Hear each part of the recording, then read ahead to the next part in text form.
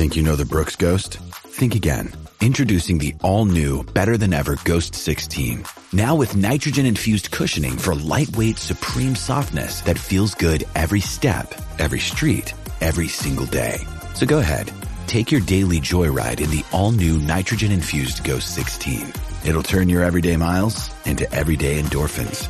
Let's run there. Head to brooksrunning.com to learn more. Hey guys, welcome back to the Cowboy Stories. Today's episode is sponsored by Brazen Color Country. They sell livestock handling equipment and they're located in Kanab, Utah.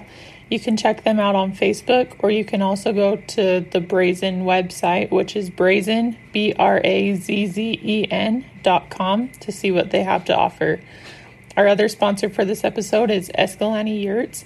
If you were ever in the southern Utah area and you're looking for a great place to stay, I would highly recommend checking them out. You can look them up on Facebook, Instagram, or their website is escalanteyurts.com.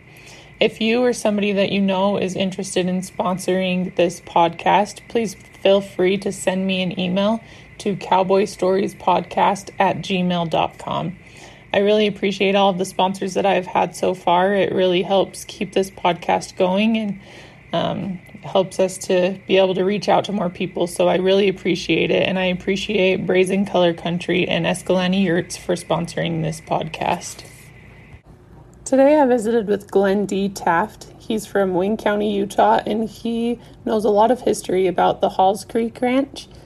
For those of you who aren't familiar with the Halls Creek Ranch, when they built the Glen Canyon Dam, which started the formation of Lake Powell, the lake filled up and actually went over part of this ranch. So it's neat to get the history from people who were there and who ranched on it before part of it went underwater. So Glenn shares a few stories and a few memories with us that he has from going down there with his dad. Anyway, I'm excited for you to listen to this story and to gain a little bit more history about the Halls Creek Ranch.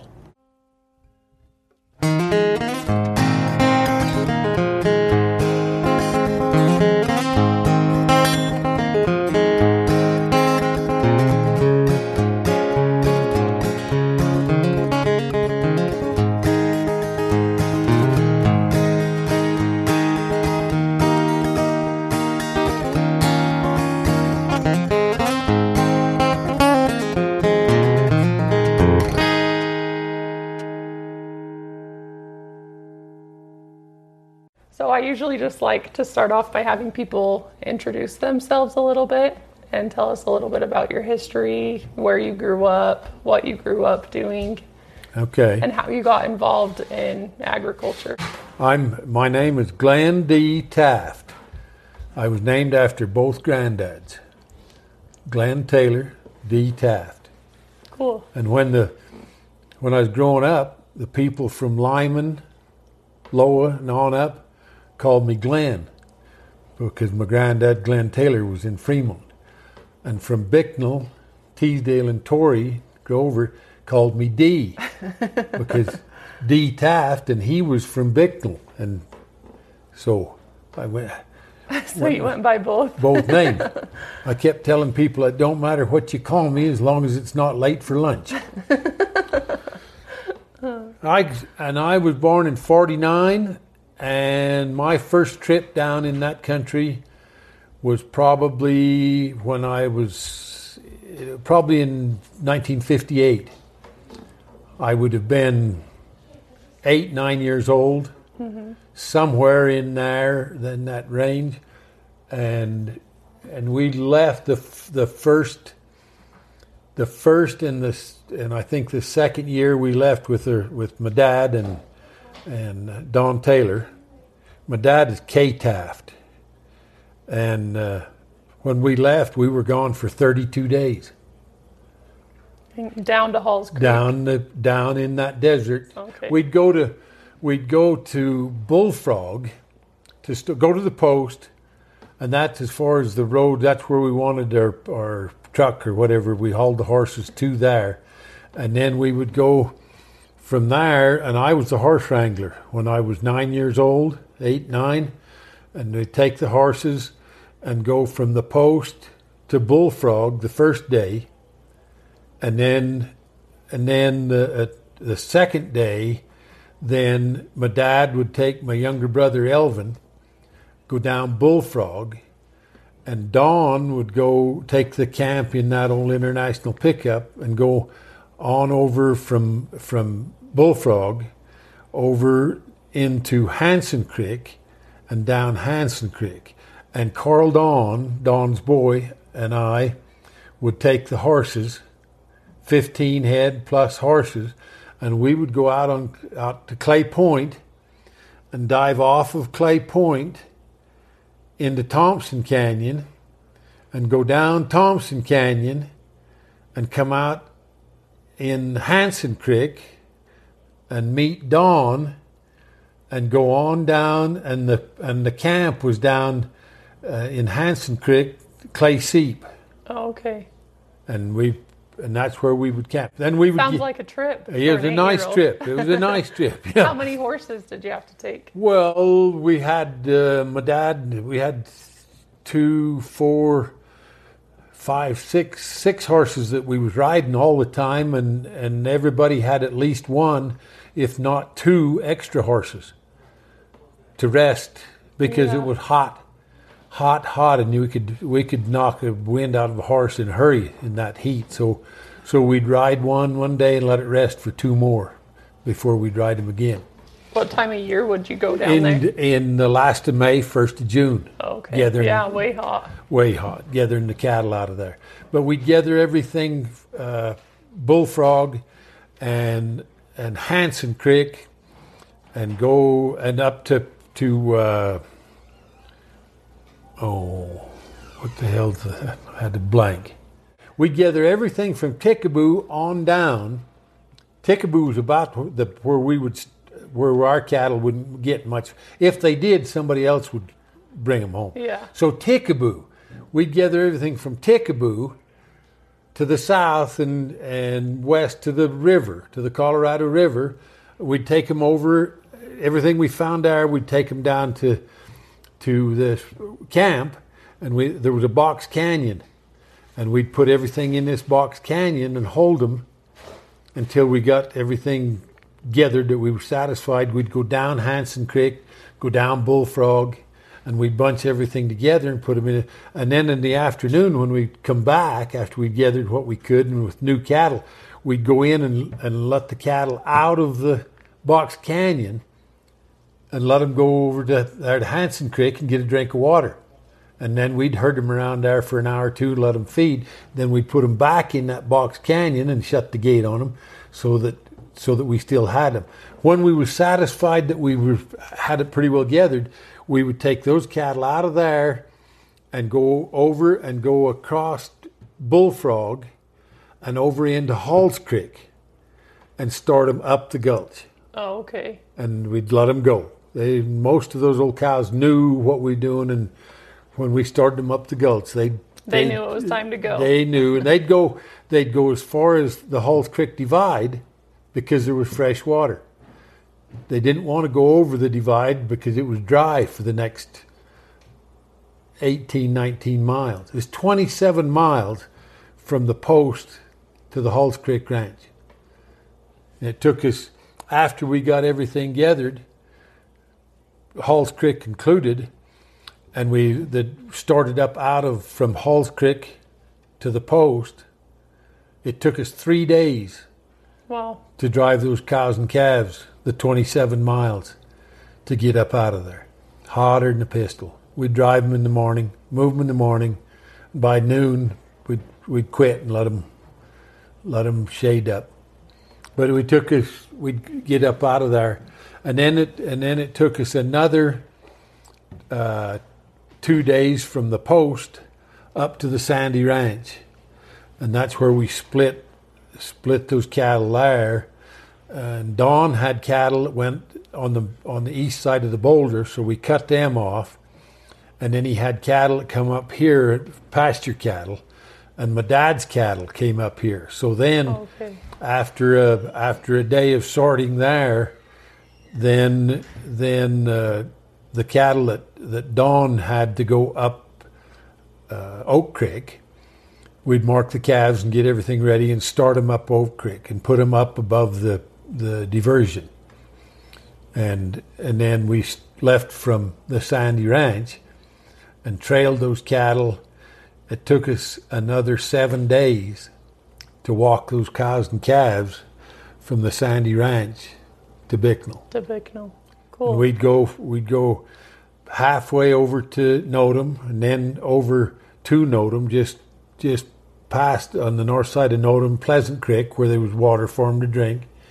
And then from there it was 7 miles up through the gorge to get up through the reef, to get on the west side of the reef in the park, and then we'd camp there. And it took us another day to get up to about where the visitor center is now, camp there, and then it took us another 3 days to climb uphill and hot to climb uphill to get out of there, park and up to Torrey and on to Bicknell. Wow! And it was a long ways, and we and you did that as an 8-9-year-old, yeah, for the first time. Yeah, but we had good horses time we got home. Yeah, they were well broke, and we did that. We did that several years. Did the same thing until, and that would have been from my first trip would have been in 1957, 1958. And we trailed those cattle like that every year until I think it was 1971. And we got up to the post and we had to go. There was a pretty good road that come down through, and so we had to come home and get some vaccine or something. Anyway, we come out in the pickup, and I called Charlie Blackburn. He had a semi and a cow trailer, and I called him and I said, Charlie, I want you to come to the post. And I explained how to get there, and I told him what day. And there was right when you get to the post, there was an old house was there, and then they started down the gulch to where the Krell was, and there was a big draw that run a lot of water, and there was a wash that was from here to the wall, and about 4 feet deep, and it took me 3-4 afternoons with a shovel to shovel the dirt off the banks of that into that wash from both sides, and get it so that it was enough that semi could cross it. We backed that truck into the post Krell, and that was the first time a load of cattle come out of the desert with under wheels. Until then, everybody drove them. Started, and then from then on, we drive them the majority of the time. Cattle that needed to come home, we'd load there to the post in smaller trucks or semi if need be. But then we'd trail, like I said, Don's mountain cows and whatever on from the post on up to the Sandy Ranch, which was 21 miles, I think, 20 miles.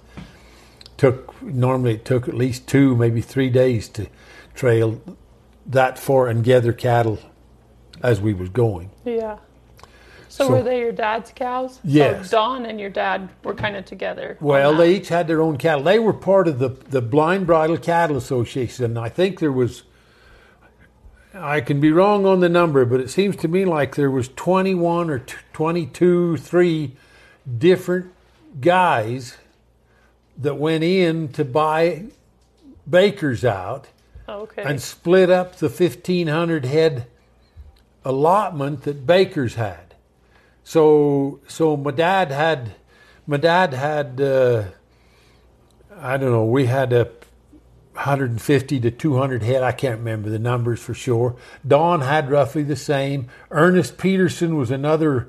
He was an old boy that he only made one trip that I remember. He was old enough that after that we gathered these cows and brought them home. And I eventually bought Ernest Peterson. Okay. Bought him out in 70. That would have been in 73 or 4, something like that. So all the different guys together would gather everything to the post, and then that was where you would kind of split. Right. Okay. We'd split up there. Williamses, there was 3 Williams brothers that bought in on the deal. There was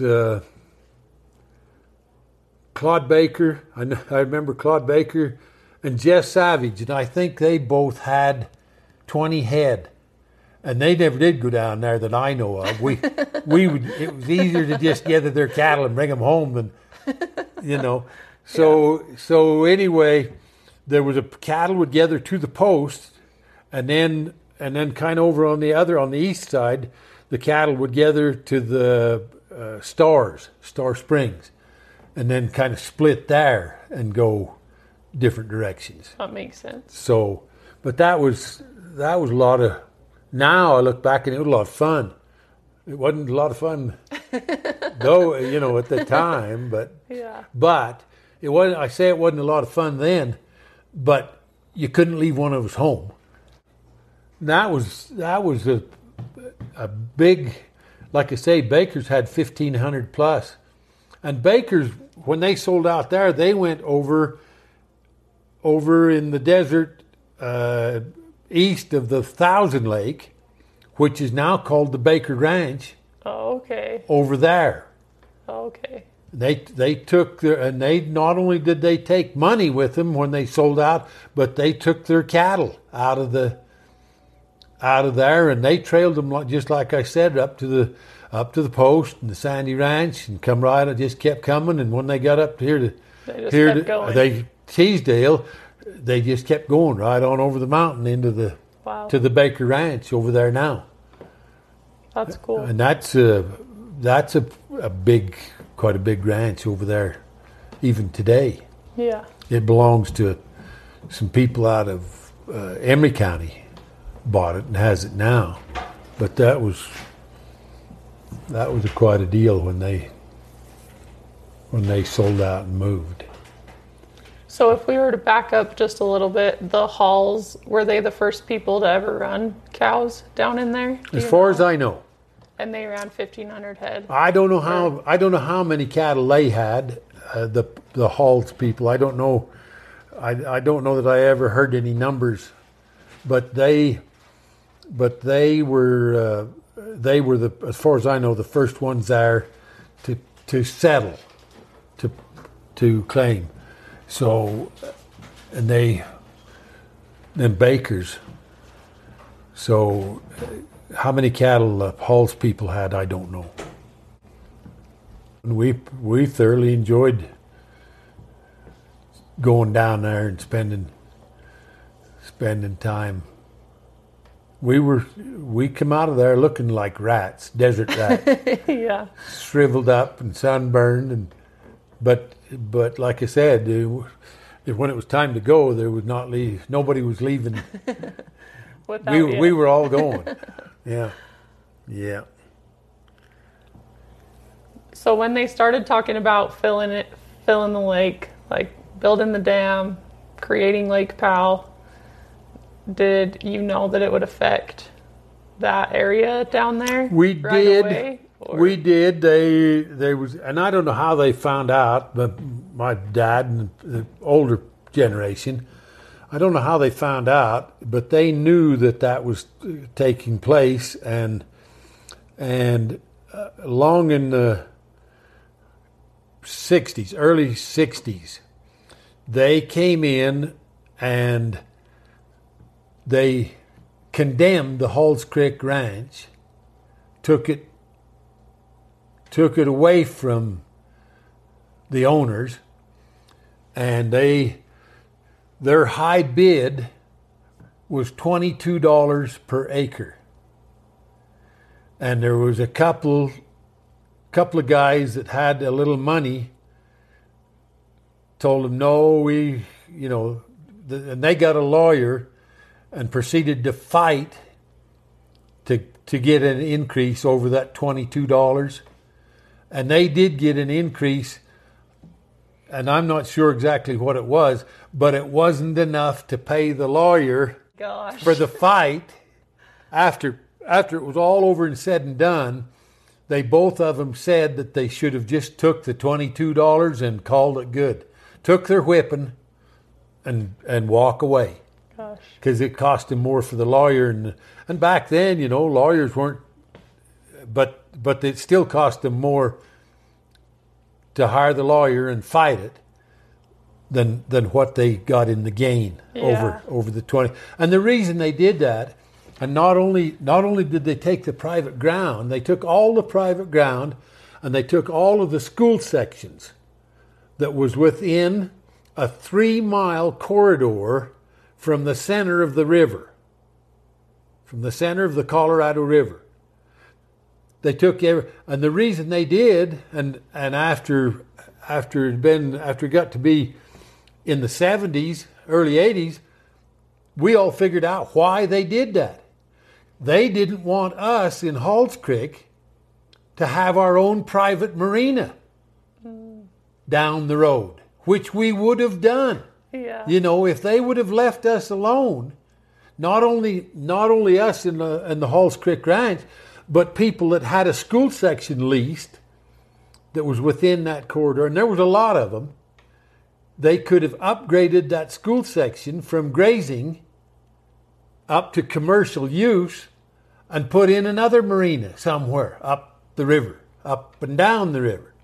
But the government come in and just stole it away from, they just took it. Do you know what year that was? Well, not exactly, but it would have been around 1960. Give or take a year or two right there, because the lake started filling up in 64, and so by 65 and 6 it had backed up enough that we could see it coming up Halls Creek, up Bullfrog. So when they took the ground, maybe it would have been in the last half of the 50s. I don't really know the answer to that. Mm-hmm. But I do know that the government come in and they just condemned it and took it away from. So for $22 an acre, and then what did you do with your cattle? Well, we still run on it. Oh, okay. We stayed right there. You know, there was nothing they could do about it. Yeah. They wasn't going to build a new fence, and neither were we. Yeah. So we stayed right there till the water pushed us out. And that was up into the 70s when it finally got enough water that it stopped us from going from Bullfrog over to Halls Creek and then going. We could still go. We knew how to get around to get from Bullfrog over, go out on Halls Mesa and down off into the sand draw and get over. I could still get over to the Halls Creek Ranch, but the water got high enough that when it floated the house, then you couldn't get on up the gulch. Oh, okay. So when it floated the house is the last time that we could trail cattle that direction. So any cattle that we had over to in Bullfrog in that country, we had to, which we hauled them home then, and the cattle that we put. I deliberately put cattle, started them. I cut out a bunch of old cows that knew where they was at when they got to the post in the fall, in November. I cut out a bunch of old cows, 40, 50 head of cows, and just started them down the gulch. And they went. They knew where home was. They went down and they scattered out from the post all the way to where they run into the lake, which was over the Halls Creek Divide, about where Miller's Creek comes in. And it's and the only way to get them is go from the post and take a pack outfit, so that you had your grocery and whatever. It was at least a 2, if not a 3-day trip, and ride from the post down the gulch and get below the cattle, and then turn around and gather up those canyons and drive them back to the north to the post. Interesting. They knew. The last time I went down, it was a bad year, drought, just like it was this last winter. Mm-hmm. And the majority of the guys took their cattle and went somewhere with them. Don and his brother Evan went to Colorado and put their cattle, Olathe, Colorado, Montrose, in that country, and put their cattle in fields, corn stalks. They rented it from the feed in the field, and and Keith Taylor and Bliss Brink and Norman Van Dyke, they went down to Gallup, New Mexico, down in that area. That was in 1978 when that happened. And there's a boy, Mike Stevenson, I know every time I see him, I think that he was just a young kid, 8 or 9 years old.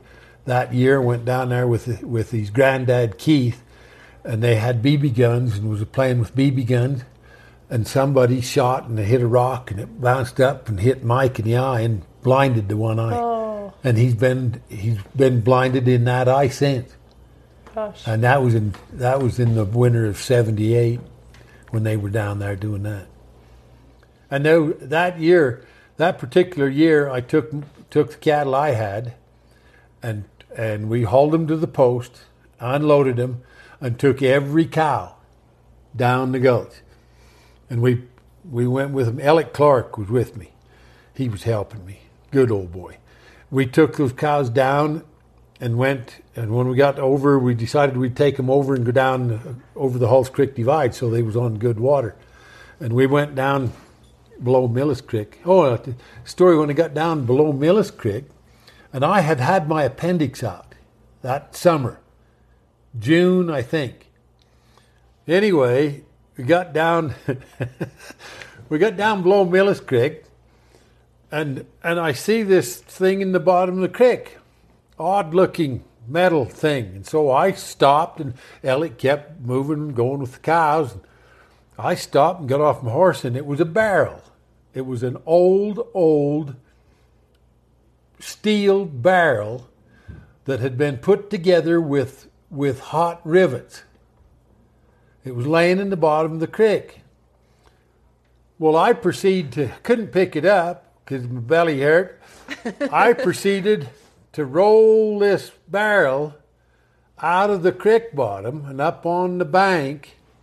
I was rolling this out of the creek, and old Alec looked back, and he could see me down on my hands and knees, and his first thought was, son of a...